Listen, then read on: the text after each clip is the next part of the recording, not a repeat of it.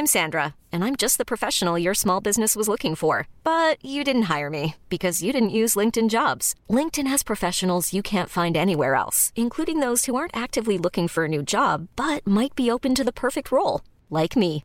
In a given month, over 70% of LinkedIn users don't visit other leading job sites. So if you're not looking on LinkedIn, you'll miss out on great candidates like Sandra. Start hiring professionals like a professional. Post your free job on linkedin.com/achieve today.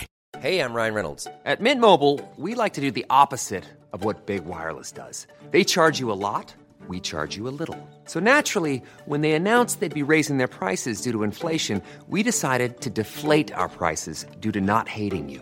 That's right. We're cutting the price of Mint Unlimited from $30 a month to just $15 a month. Give it a try at mintmobile.com/switch. $45 up front for 3 months plus taxes and fees. Promo rate for new customers for limited time. Unlimited more than 40 gigabytes per month. Slows full terms at mintmobile.com. This is Little Atoms, a radio show about ideas and culture. With me, Neil Denny.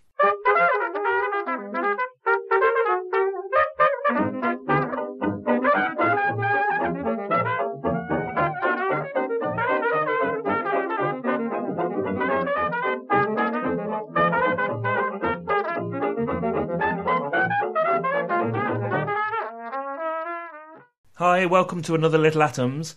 For tonight's show, I'm cross-posting the last in the series of the Little Atoms Road Trip podcasts. This is an interview recorded in Ithaca in upstate New York at the home of Ann Druyan, who as co-author with Carl Sagan of The Demon-Haunted World is basically responsible for me getting into science and skepticism in the first place, which led to the formation of Little Atoms and eventually that road trip.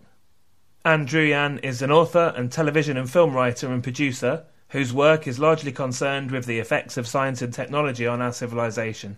She was co-writer with Carl Sagan and Steven Soter of the Emmy and Peabody Award-winning television series Cosmos, and as the founder and CEO of Cosmos Studios, she is currently working on a reboot of that series.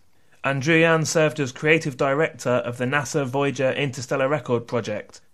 She is the author or co-author of several books, including Comet, which was on the New York Times bestseller list for 2 months. Shadows of Forgotten Ancestors, written with Carl Sagan, was another New York Times bestseller. She is also a credited contributor to the best-selling books Contact, Pale Blue Dot, The Demon-Haunted World, and Billions and Billions by Carl Sagan.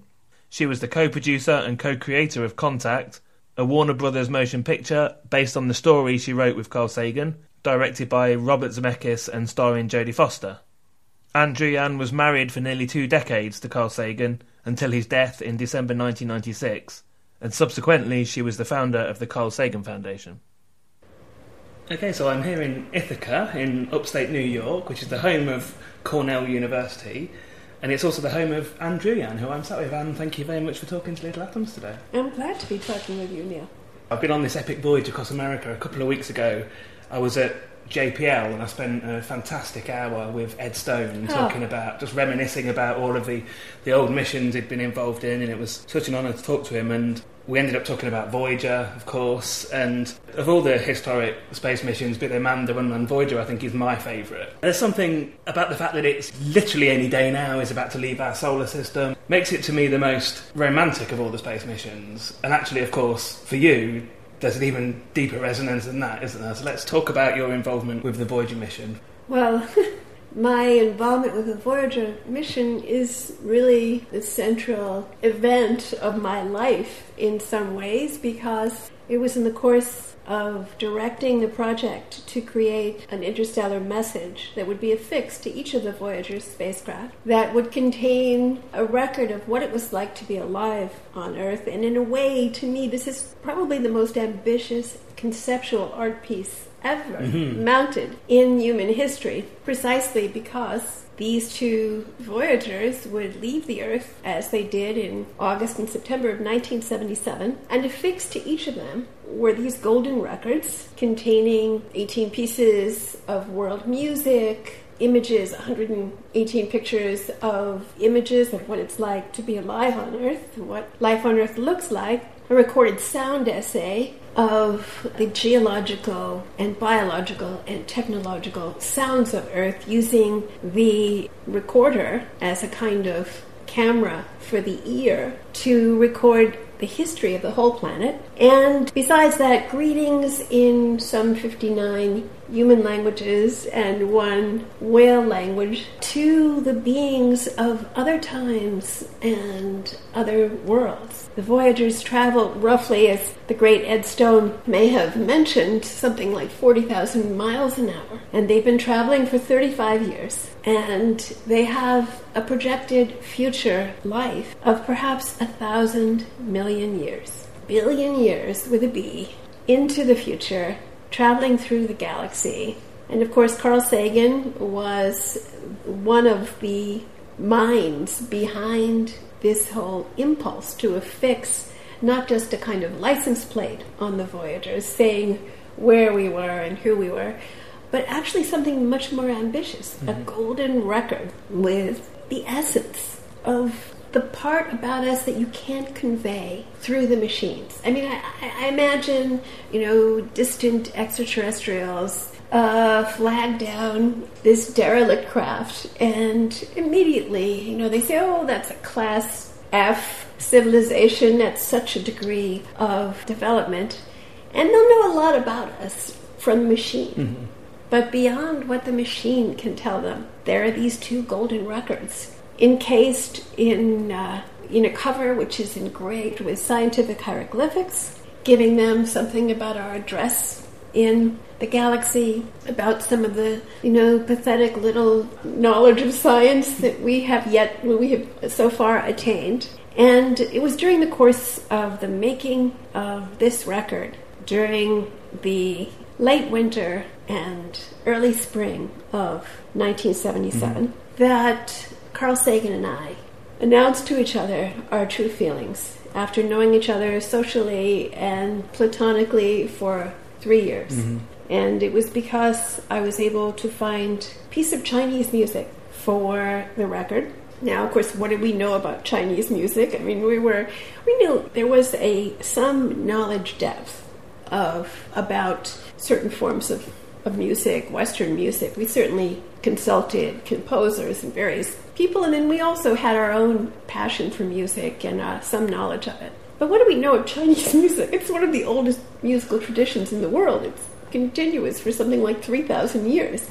And here we were, a bunch of people who thought of ourselves as being extremely sophisticated and very cultured, who knew absolutely nothing about Chinese music. If we had to name a single piece of Chinese music, shake us upside down, and nothing would come out. So in my searching and talking to experts on the subject, Chinese musicians and composers and musicologists, I finally found a piece called Flowing Streams, which was perfect for our Voyager record. It was some 2,500 years old. It was being played by a man who was essentially the equivalent of, let's say, Vladimir Horowitz on the stringed instrument called the qin. And Flowing Streams was about our relationship to the universe, and the man whose performance this recording was of was 95 years old when he was playing this piece, and he was murdered shortly after in the Cultural Revolution. So here was a six-fer, not a three-fer or two-fer, but a six-fer in so many different ways. And so I was very excited, and I called Carl Sagan, whom I had worked with. He was someone I knew socially, and he was, of course, married to someone else who I also was very close to. I was involved with another person who he was very close to. It was fraught with all kinds of danger for everyone. And we were, we had never once looked at each other, even though we'd been alone countless times, and betrayed any of those feelings to each other. And in the course of finding this music, I was so excited, I called Carl in Tucson, Arizona, where he was giving a talk. And he wasn't there. I left a message and went back to work in my little apartment on West 74th Street in Central Park. And phone rang, and hear this magnificent voice say, come back to my hotel room, find this message. He said, Annie called. And I say to myself, why didn't you leave me this message 10 years ago? And that was the beginning of 20 years of such intense joy, discovery, hard work, love, happiness, children. And so 2 days after this epical event, which had the quality for me personally of discovering a scientific truth, eureka moment, I was hooked up to an EEG, an electroencephalogram machine, at Bellevue Hospital in New York City. And I was, there were cathodes and, diodes or whatever were hooked up to every part of me, conveying and recording every single neurological impulse and thought and heartbeat and rapid eye movement. And I was locked in this little glass room, blindfolded, completely sensory deprived, while it seemed like a score of technicians were working at a computer, which in 1977 was the size of a house. And, of course, probably had the computing power of my phone. Yeah. Probably less. And they were converting all of these neurological impulses into data. And I was on an hour-long meditation, had a very clear itinerary.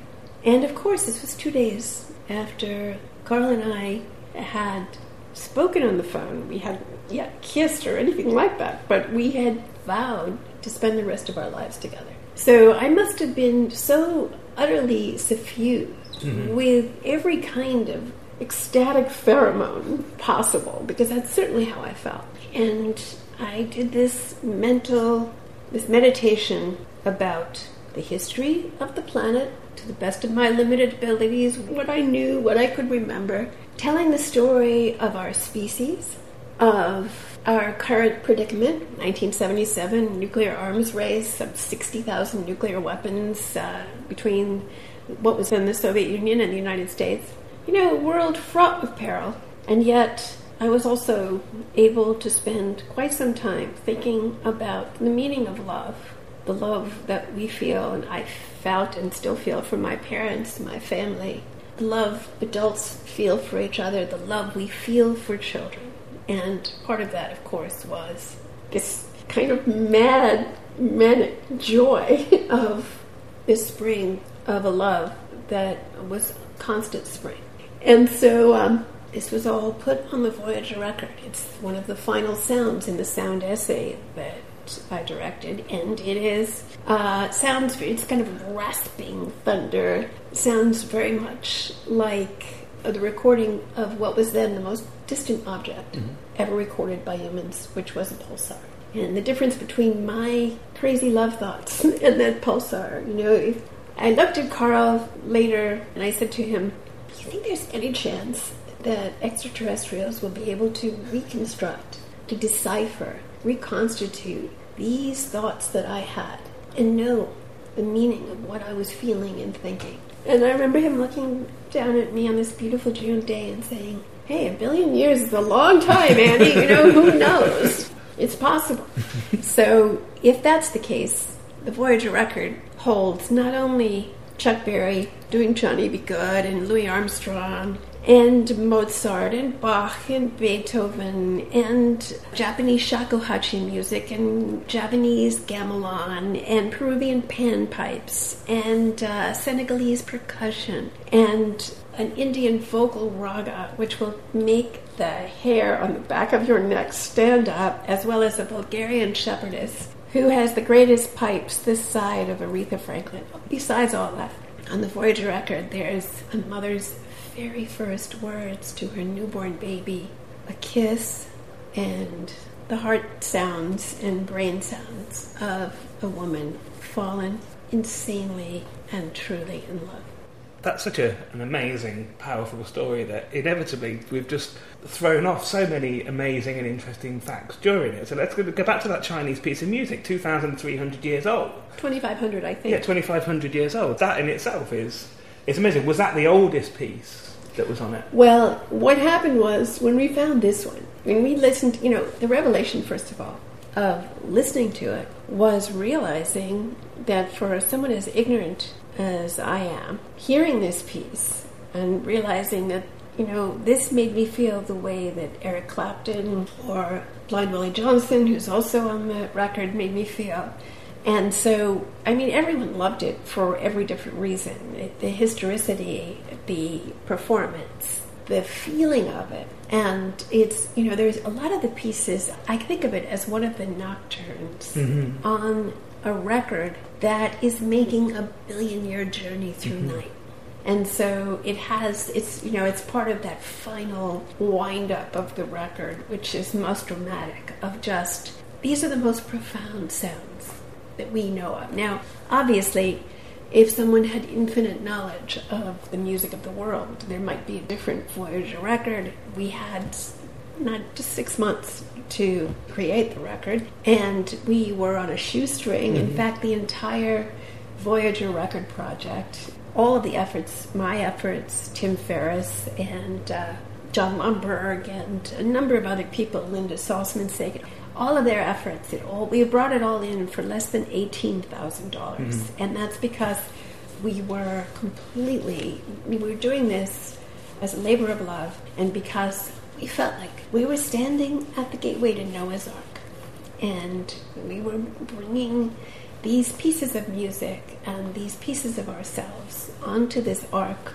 this cultural ark, which really had a shot at surviving our worst madness. And whatever we did here to this planet, nuclear war or climate change or any of the messed up things that we do, the Voyagers would still be moving, and they'd still have that life that we once made.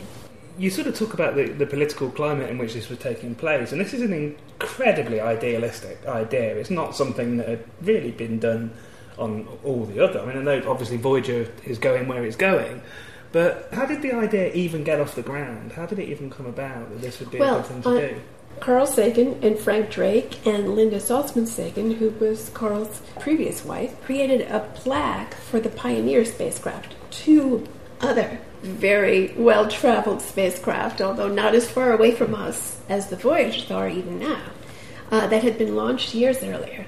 And so the idea, listen, they're going anyway. Carl and Frank always had that kind of big picture of there are two men who Frank we're lucky to still have with us, two men with just, not that wall between science and culture, but two men who always lived in both worlds and who were thinking always scientifically, but also with a kind of all-embracing understanding of the importance that we are really, science is culture, and that there shouldn't be a division between the two. And that's why, everything Carl touched was like that. He never saw, he was tearing down those walls, and just as he didn't want walls around science that prevented the rest of us from being uplifted by the revelations and discoveries of science, he thought that if we were putting our best foot forward, we had to make a cultural statement as well.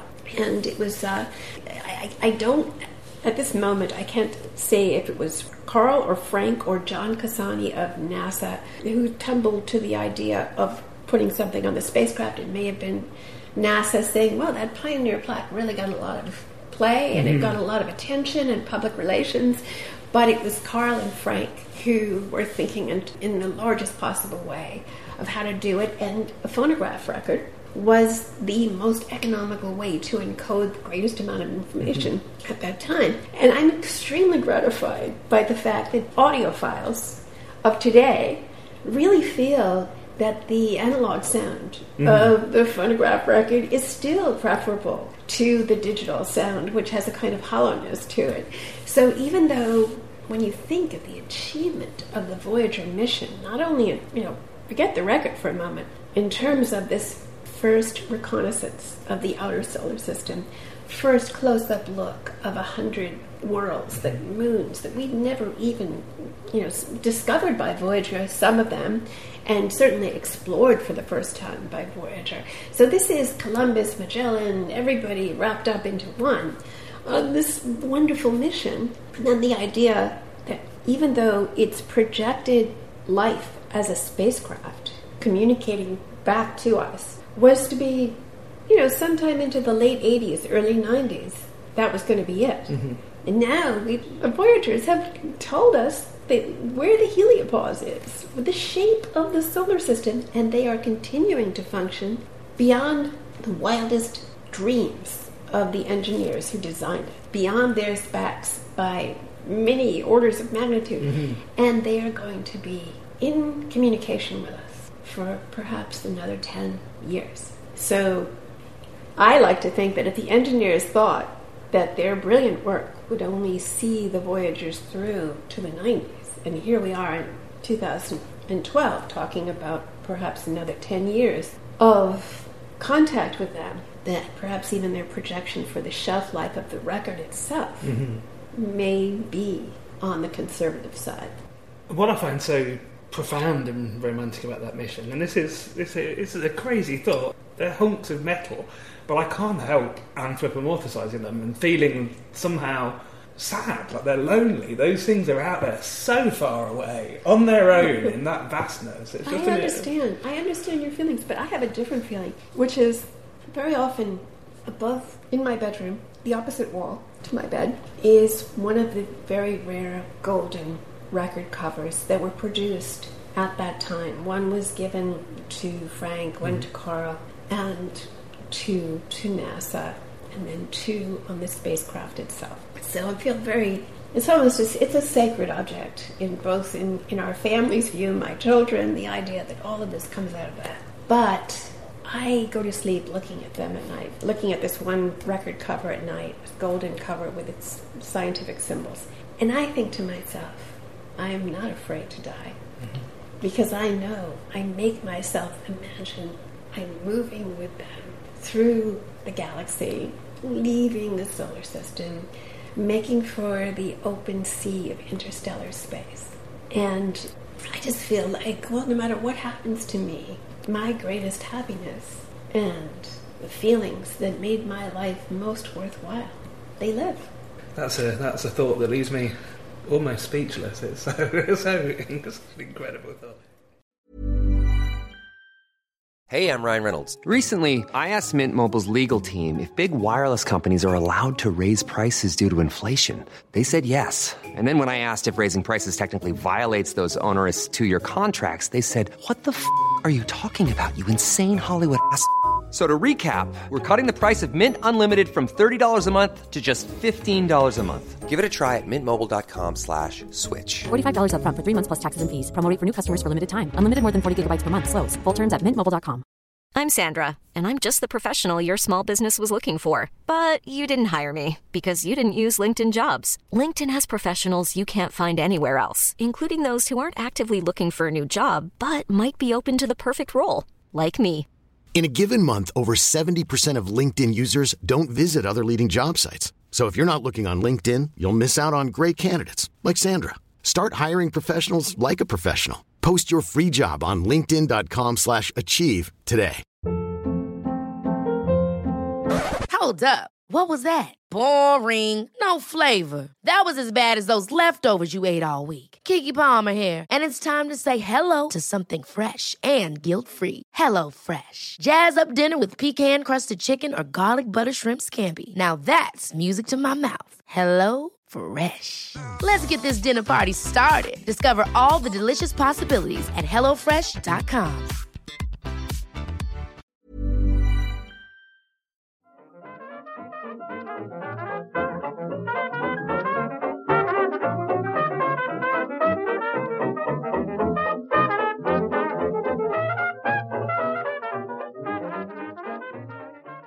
I want to spend some time later in the interview specifically talking about the reboot of Cosmos, the new series. Yeah. But let's spend a while talking about the original Cosmos. This is a series that has been just a profound influence on so many people, on myself particularly, but almost everybody I've talked to on this journey across America, be they astronomers or exobiologists or people that are involved in space in any way, have cited Cosmos as an influence in why they're doing what they're doing. What must that be like? That legacy. So great. It makes me so happy. And I feel like it's growing. Here's a series that debuts in 1980 and has this vibrant life online in every conceivable delivery system, media delivery system. And I think, there's a steady drumbeat of input to me, which is so exalting and uplifting, and I just wish I could tell Carl.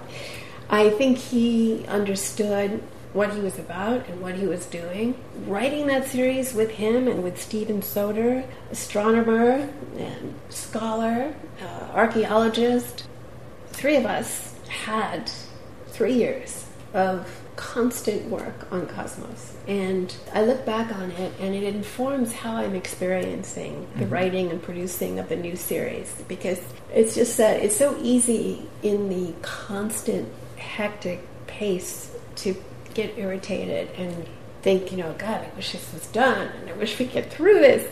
But it's just so foolish, because, all the way to heaven is heaven. And that's what Cosmos was, the experience of writing it with Carl and Steve, being, in some 40 locations around the world. This new Cosmos that we're producing with Seth MacFarlane is being done in a much more disciplined way. In fact, Steve and I today are putting the finishing touches on the script for episode 12. And in this beautiful, another June, which is so beautiful in this part of the world, we are getting ready to write what is, we hope, will be the symphonic 13th episode, as we tried to do in the original series.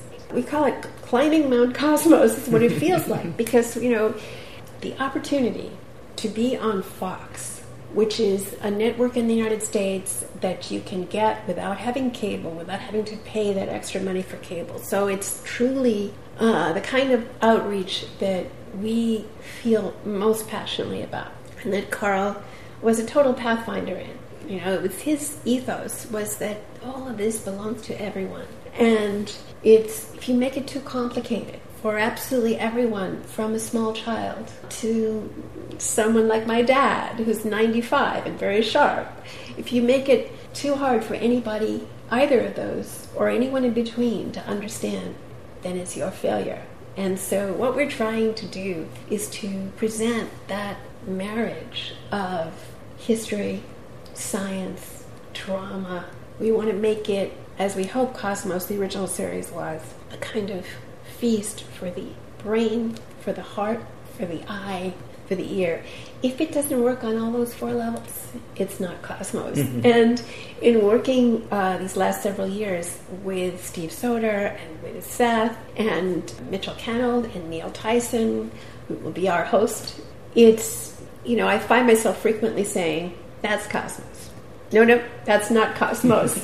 And I think it's an untenanted ecological niche, Cosmos, because it's not guys with pocket protectors and short sleeve shirts talking about the latest thinking about this or that scientific question. It's a kind of shamanistic experience, which we probably first had around a fire somewhere, perhaps a couple of 100,000 years ago.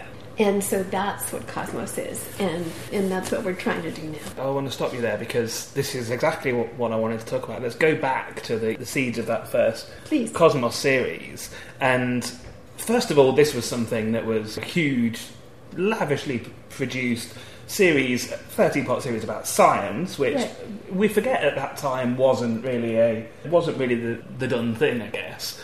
But at the same time... I'm sorry, may I disagree with you about this one thing? And that is that I think at that time, it was more the done thing than it is now. Okay, that's interesting. Because, we had public television in its most vigorous phase, very well funded, and I don't think that the atmospheric cultural work science was what it is now here in the United States. I mean, back then, I think in many ways, we were more advanced about science, not about many social questions. We've made huge progress, and I wouldn't go back there for anything. But I just like to say that we feel that the audience that we are presenting this to today will find a lot of this kind of more like news, you know, than they did back then. Yeah, I think sure. there weren't the pressures on American public education not to go deeply into evolution, and things were taken for granted that these were, you know, that we had arrived at a point where we understood that science was a way of interrogating nature and actually getting at the truth, rather than it was on some kind of equal footing in that regard with other ideology. So was it in some ways easier to get off the ground back then than it has been now? Yes, much easier. It was much easier. In fact, this series, current one that we're doing now, took 6 solid years of. am working with a producer named Mitchell Canold, and Mitchell and I have been working for 6 years to get this off the ground. And we went to all the usual suspects to do this, and there was only 2 problems everywhere we went. It was, one, they wanted creative control, which I would not cede because, in my view, I am the keeper of the flame. You know, there are many keepers, but I feel the responsibility of keeping the flame to protect Carl's legacy, our legacy, and what Carl's life's work. And so, of course, couldn't cede creative control to a third party under any circumstance. The other thing was that they wanted to do it, but they wanted to do it for the same price as they do all their shows. So the possibility of having a kind of transporting experience equivalent to what Cosmos was able to achieve at its time wasn't possible. I mean, we were the very first to use what was then called a blue screen, but now green screen technology. There were, you know, we did things that hadn't been done before on television back then. And even though, you know, there are many aspects which are dated to this day, I'm very proud of what we were able to achieve in, you know, what was essentially late 70s. Well, there are aspects of it that all of this time later are a little dated, but some of them, you know, the recreation of the Library of Alexandria looked like it was done yesterday. You know, they're incredibly that was well the done. first use of Magicam, of the idea of a camera slave. I was very proud of that. That was sort of mine. Magicam was a camera was slaved to a computer, and no one had done that before, so that you could actually, Carl could cast a shadow as he walked in what was a completely blue room, and you thought he was walking in a model which was the size of a ping pong table. And so that was, you know, really big stuff back then. But we wanted to be commensurately adventurous and technically surprising with our new series. And it wasn't until Seth MacFarlane came into the picture and used every bit of cred that he had with Fox to say this should really be on our air. And he took us to Peter Rice, and Peter hadn't seen the series. He's British, and he agreed to watch it. And weeks, months went by, and we had been disappointed so many times before that we were prepared to be disappointed again, but, you know, the whole idea was not to give up. And he called us back to LA, which was very encouraging. He probably wouldn't have done that if he wanted to say no. And he said, and I think about his kids all the time, because he said, well, in the beginning I said to my kids, we're going to watch this 30-year-old show. And they were like, no. And he said, you know, after the uneasy chuckling at the turtlenecks and the hair and the sideburns and whatever, it was every time I came over from work, Dad, when are we going to watch Cosmos? I want to watch Cosmos. And so that's really how we got to, all of our wishes came true so that we could do Cosmos on Fox.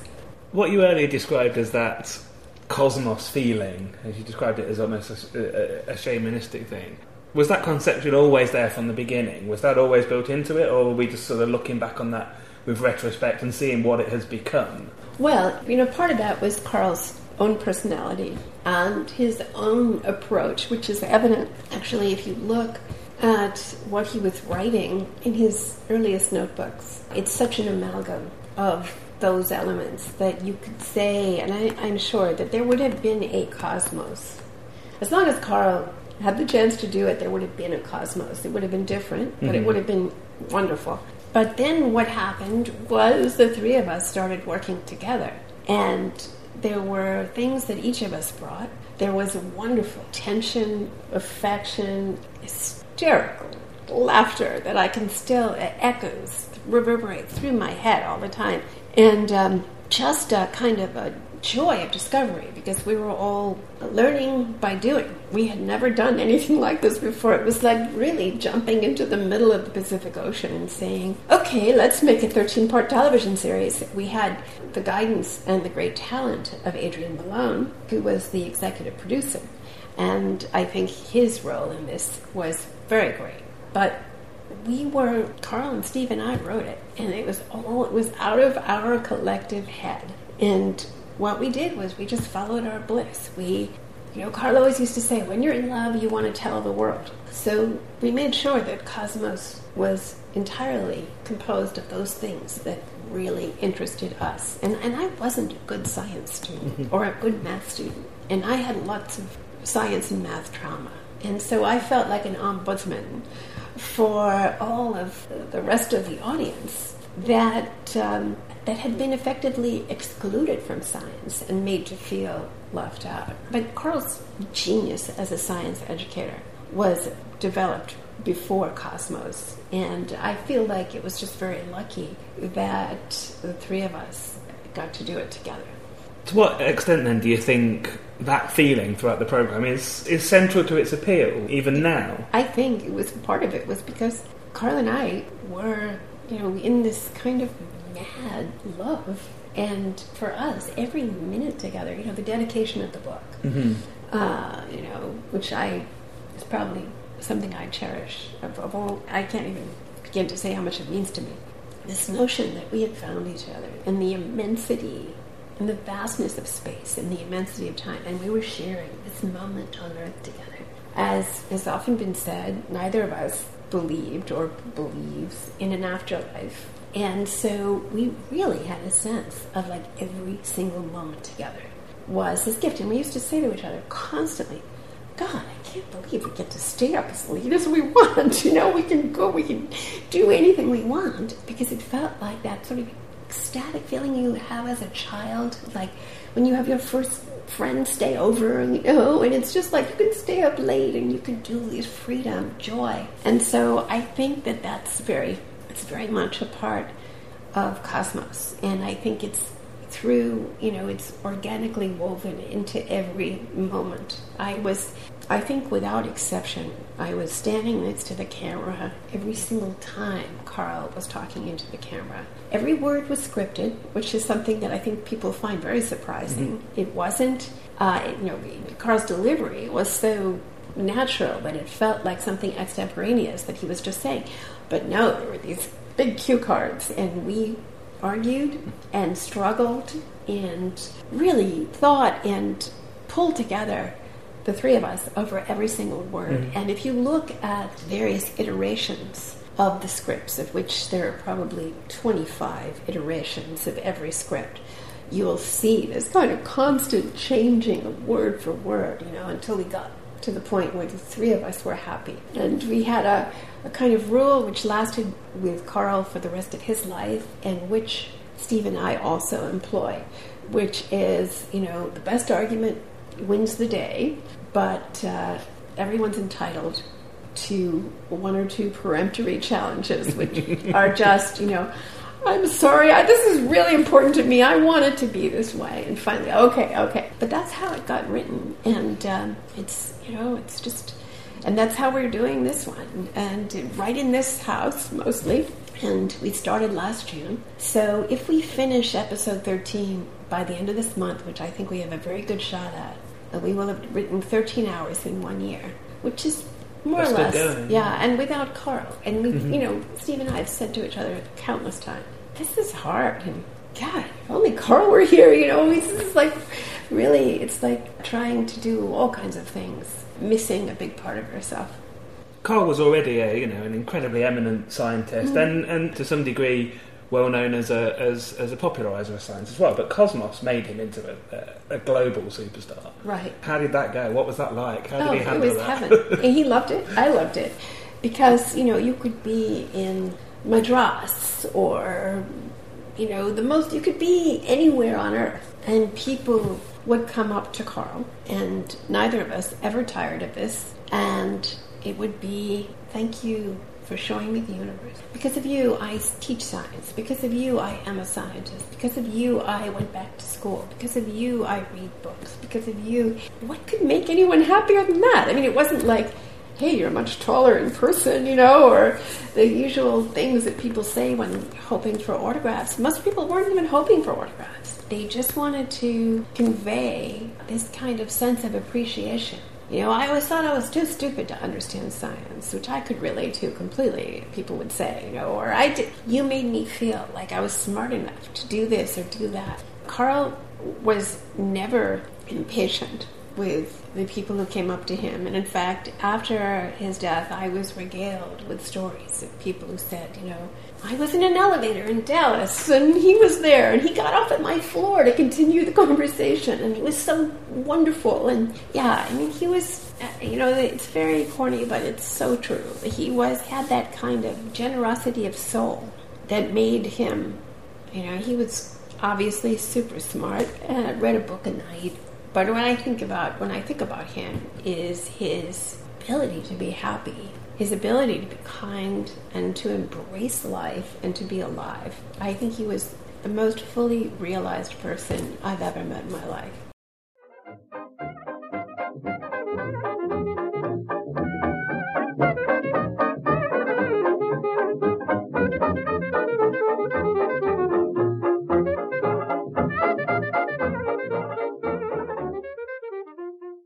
Considering the continuing popularity of the original Cosmos, all of those unique elements that went into the making, and of course Carl himself being incredibly central to it, why remake it? Well, we're not remaking it. These are all new stories. There is not a moment of Cosmos that's being remade. We wouldn't dare. And that would be cruel to Neil. That wouldn't be fair.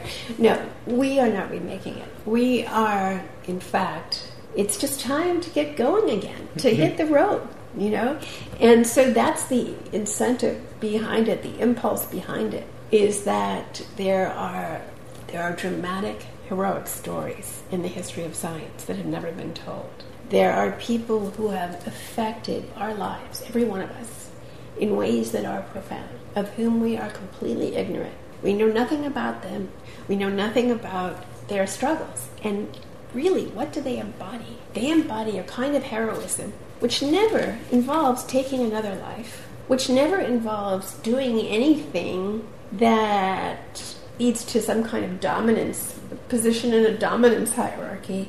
It's about knowing nature more deeply and understanding it more deeply, and not one of them gets all the credit. They're all just putting another brick on this wall, this edifice of our understanding of nature. So it's so moving. I mean, we have, science has demoted us, as Carl memorably said, and is from the center of the universe. We're not the crown of creation. We're not any of those things that religion has been trying to give us. And to me, that's a sign of a lack of self-esteem, that we're looking for these false distinctions that make us special. When the thing that really, if anything makes us special, it's that we are courageous in our ability to accept how tiny we are in the context of the real cosmos and how young and ignorant we are. And that's the ethos of science. That's why, to me, philosophically, it is the most satisfying way of loving life and the universe, is the knowledge that it's just that, I don't have to be that big or any of those things that we feel that we need. And science is saying, okay, you say you love nature, you love God, you love creation. Okay, well, it's testing us every minute. Because if you really love it, you're going to... Humility is really seeing your true place. Not telling yourself that you're someone's favorite, which is, the other direction. So, yeah, no, it's... I don't know how we got on this particular part of it, but yes, that's why it's easy to have spent the last 30 years doing these kinds of things. Because for me, it's from my heart. I really feel it with all my being that the more we know about everything, about each other, and about who we are and our world and the universe, the better shot we have of sticking around. I was talking with Neil deGrasse Tyson a few days ago. We talked briefly about the new series because I know I would spend most of the time talking to you about it. And Neil is, I think, incredible. I have Carl Sagan's voice in my head all the time. It's Me too. on me. And I'm sure you've been on it, but the podcast Radiolab, which I think is one of the most wonderful things there is. Whenever I think of that, I have Neil deGrasse Tyson's voice in my head saying, "We're a speck on a speck on a speck on a speck." So I know that he is going to be fantastic at this. But even so, these are big boots to fill. Right. What's that going to be like? How do you sort of anticipate that? Well, I chose him because I knew he could do it, and because of the relationship between him and Carl, which was a true friendship, and because I was thinking, what would Carl? Who would Carl choose? And I was looking around, and there are many telegenic scientists who are also great communicators, more than ever. If that's what I think you were alluding to earlier. Sure, absolutely, yeah. There are more than, I can think of a dozen who would be good. But for this particular outing, it was Neil, because I see in him that passion to communicate. And I feel that he just has the chops to do it. And this is it's not just a cerebral journey, it's also an emotional journey if we succeed. And it seemed to me that Neil just really had what it takes. I know him very well. We've worked together on other projects. I've actually known him through Carl since he was a very, very young man, and watched him become who he is now. And he has not only the scientific knowledge, the gift of language, so that the stuff we're writing really feels that Neil could be saying it, if you understand what I mean. I mean, he has that ability to use his voice to convey the feelings that are very much a part of this, as well as the rigorous, skeptical, uncompromising science. He and Steve are also very close. And so the three of us have worked together, have known each other a very long time, and it just seemed the organic choice to take the ship out on the next journey. Before we finish off talking about the first series of Cosmos, then, one of the other most powerful things about it, I think, is that there are whole sections in it about nuclear winter, nuclear war. It sort of foreshadows the idea of climate change and environmentalism. Oh, absolutely. Was that always deliberate? Was that always a conception that was there from the beginning? Oh, yeah. Because all three of us, in one way or another, Carl was a little bit older, came up through the 60s. And so we were raised by people who gave us who'd been through the Depression and all this political and social upheaval of that time. And so we all were public school kids, which means something different where you live, I know, but, we didn't go to private schools, we didn't have that. We had that kind of very small d democratic view of life. And the idea of all scientific knowledge, if it wasn't put into the service of all the life forms on this planet in one way or another, was an empty kind of academic thing that certainly had no appeal to me. We were looking for a kind of North Star to be able to make sense of the journey, to be able to understand. Carl always felt very strongly that you couldn't aspire to have even a little bit of democracy that we enjoy in a society that was totally dependent on science and high technology, in which most of us didn't know anything about.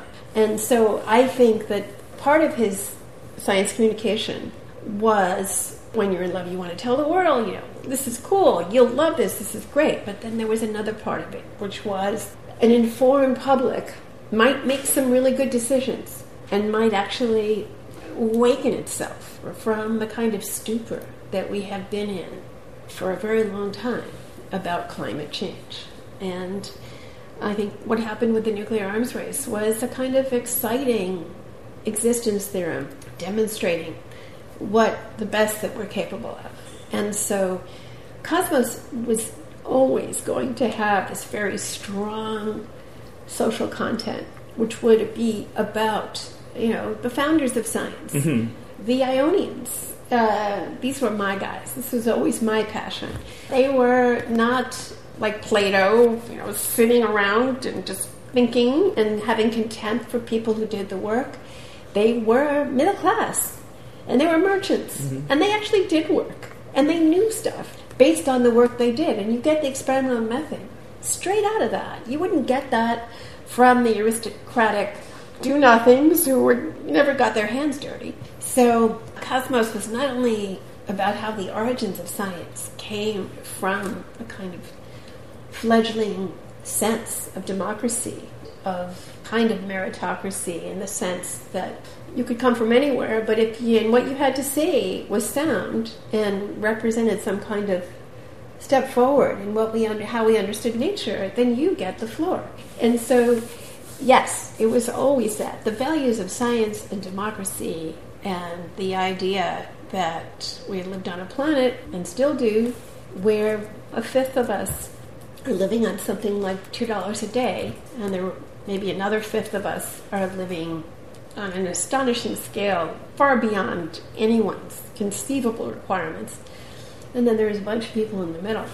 And just notions of how we distribute and how we use our resources and what resources we choose to develop. That is part of it. And how could a show about how we found out our coordinates in space and time and who we are and how nature works, how could that ever be divorced from the greater social truth of the world? This worldview, a liberal egalitarian idea, is obviously central to your worldview, and it was to Carl's worldview. And we talked about how the nuclear arms race and climate change things featured in the first series of Cosmos. And there are smaller ways where that worldview does. And my favourite example, I think, possibly is the fact that you guys basically made a sort of modern hero out of Hypatia and sort of yes. her part in the scientific canon and her story. Are you going to do the same thing with the next series? To what extent yes. are you going to be able to talk about this stuff in the new series? I don't know extent at all, because we want everybody to be excited about it and to be fresh as possible when it airs. But yes, we are telling different stories, and we do have some. We think some of the stories are similar to the Hypatia story, which was in direct response to. Actually, I was reading Gibbon. And it was Gibbon's passage on Hypatia, which started the whole Library of Alexandria and the whole... I had actually put the Library of Alexandria in my first novel years before. So I had already been thinking about it. But Hypatia was just reading in bed at night, reading Gibbon, turn to Carl and say, "Did you ever hear of Hypatia? I've never heard of this woman. What did you know about this?" And it was at a moment when the world was saying, well, if women are as smart as men, where are the female Leonardos and where are the female Einsteins? And I was ecstatic, because this was a great story of what happens if you dare, as a woman in that time, in the 4th century AD, if you stepped out of the narrow, prescribed pathway that women were allowed. What would happen to you? Well, you'd be carved to bits with abalone shells. It's no fun. It's like a big warning. Don't do this. And so that worked very well. And in fact, that was actually the real basis of Eleanor Arroway in Contact. Not, as is often said, based on a particular woman scientist who actually lives, although I can think of no one who embodies those great qualities better than Jill Tarter. But in fact, it had nothing to do with her at all. It was an answer to that question, where are those female Leonardos? I was sort of getting to ask you the question, but I think really, I sort of already know the answer, I guess. I wanted to talk with, your particular take on the world and these ideals, whether or not you had any qualms taking this new series to Fox. But I guess the fact that you're going to be you're going to be getting stuff this on Fox is answer enough. I have two answers to that question. One is The Simpsons and Family Guy. And if there are better influences on American life on television, I'd like to know what they are. And so that's one part of it. The other part of it was when Carl was alive, he and I used to write for a Sunday supplement called Parade Magazine, which it was, usually like interviews with celebrities and stuff like that, but no scientific content until we started writing for them. And they got, at the time, they had a circulation of 70 million people. And I think a lot of the hostility that Carl encountered from, the National Academy and places like that was a sense of like, how can you be a truly great scientist if you write for something like Parade magazine? You know, the PBS series was bad enough, but at least it was PBS. But our feeling, his feeling, and mine was, who do we want to reach? Do we want to reach the people who we already know have had a decent science education or are already aware of these phenomena? Or do we want to reach people who, as Carl was and as I were when we were kids growing up in Queens and Brooklyn didn't have any exposure to this kind of thing. And so Carl was such a good explainer because he could remember exactly what that was like. And I was in the same boat because I was such a bad science student. So I completely related to the idea that I want to talk to the people who may not have encountered this before, because that's why you get the experience that we had, as you alluded to earlier, which is to be in Union Station and have the guy, the red cap, who's carrying the luggage, you know. Carl takes the money out to tip the guy, goes, Dr. Sagan. And it's the first moment that we realized he knew who Carl was. Dr. Sagan, put your money away. You gave me the universe. And so this little thing I can do for you, that's the dream of Cosmos. And that was Carl's dream, a world where nobody is poor, where nobody is hungry, and where everybody has some sense of the real grandeur of the universe and the greatness of nature. And maybe if we had that and it was as widespread as we would like it to be, we'd be much more careful about how we treat each other and this beautiful planet. I want to finish off then just talking about what that appetite for, well, I guess for science, really, is in the US. Because actually, although what we've been talking about this afternoon, you've written quite critically of a sort of prevailing attitude of anti-science in America. So are both of those things there? Yes, both of those things are there. And I think it's gotten much worse in recent times. Here, anyway. I can't speak to how it is in other countries. I think one of the reasons is no Carl, you know? Because even though I have such admiration for the scientists who are on the scene and who are communicating and doing great science, I do have that great admiration for them. But Carl was always willing to put everything on the line for what he believed. You know, he never flinched from that. Whether it was being a young graduate student and deciding to go to all-black colleges in Alabama and Mississippi to teach about the search for intelligent life on Earth, as he did in 1962, long before the American white middle class had awakened to the need to change the country. I mean, Carl, you know, arrested 3 times at the Nevada nuclear test site, willing to speak truth to power, turning down invitations to dine at the White House from Reagan's, and because of a feeling of not wanting to be socially co-opted and forced into being polite and nice, but really wanted to stand up. I mean, he was really, you know, honest about his use of marijuana at a time when marijuana smokers were horribly persecuted, unreasonably persecuted, and of course they still are.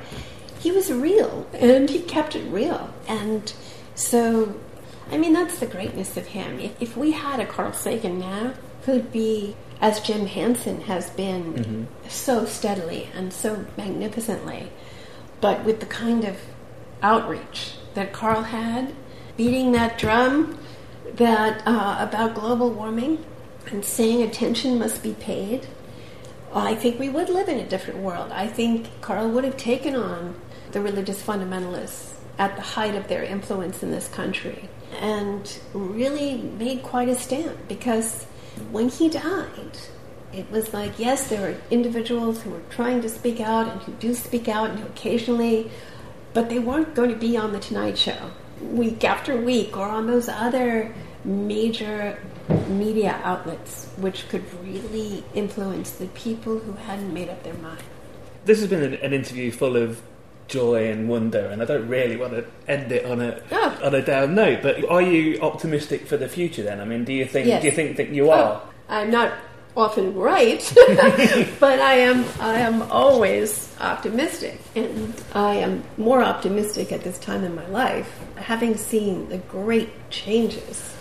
I mean, I was born at a time, I was born in 1949, and where maybe it was a post-war phenomena, but respect for women and their intelligence was at an all-time low. Apartheid in the United States was absolutely rampant. You know, when I think of the progress we've made in the last year with our homophobia, where we have really changed lots of minds. You know, there's been a tipping point where before the minority believed in equal rights for everyone, it's beginning to be the majority in this country which recognizes the importance of equal rights for everyone. That is a victory I wish I could tell Carl about. He was, in fact, the man who gave Frank Kameny, he was the first person in the history of the United States who ever sued the federal government because he was fired for being a homosexual from his federal job. Carl reached out to him and offered him a job at that time, and that was a long time ago. And so, I mean, I wish I could, you know, we are making great progress. And the thing I wish I could convey to Carl most would not be about our progress and what we've learned about the cosmos since he died in 1996, but really more about the development of the internet since his death, and the fact that it is the means for a coalescing global community of people who are vigilant about the environment and about human rights. And this gives me a tremendous amount of hope, because now nothing happens in secret, which, if you love the scientific method, you have to feel that secrecy is pernicious, lying is pernicious, and that our only hope for the future is to be in a world where evil, rotten meanness, cruelty, violence doesn't happen in a place where no one can help, or no one can hear it. That's a great thing. So I know I am very excited. I feel like the United States is, it's a moment of decision, and we will, who knows what will happen in the next year. I certainly wouldn't predict that. But no matter what happens, we came past. We broke a spell. We broke several spells. And I really feel sure that we'll be able to break some more in the future. So I'm sitting talking to Andrew Yan. Now, I've been on this trip for the past month, meeting incredible people and going to amazing places, but basically the entire reason I'm here is because of the work that you and Carl did. That's why I'm sat in this room. That's why I'm in America doing this thing. It's why I do what I do. So wow. Thank you so much for doing this interview, because you've already given me the universe, basically. Well, you just given me some goosebumps, really. And Neil, I hope this is only one of many times, many encounters where we can talk more. I'm Naomi Alderman. You've been listening to Little Atoms, a radio show about ideas and culture. This episode of Little Atoms was produced and presented by Neil Denny and was broadcast on Resonance 104.4 FM. You can find the Little Atoms podcast on iTunes, and you can follow the show on Twitter @Little Atoms. If you'd like to donate a little money to support the show, you can do so at littleatoms.com. Thanks for listening.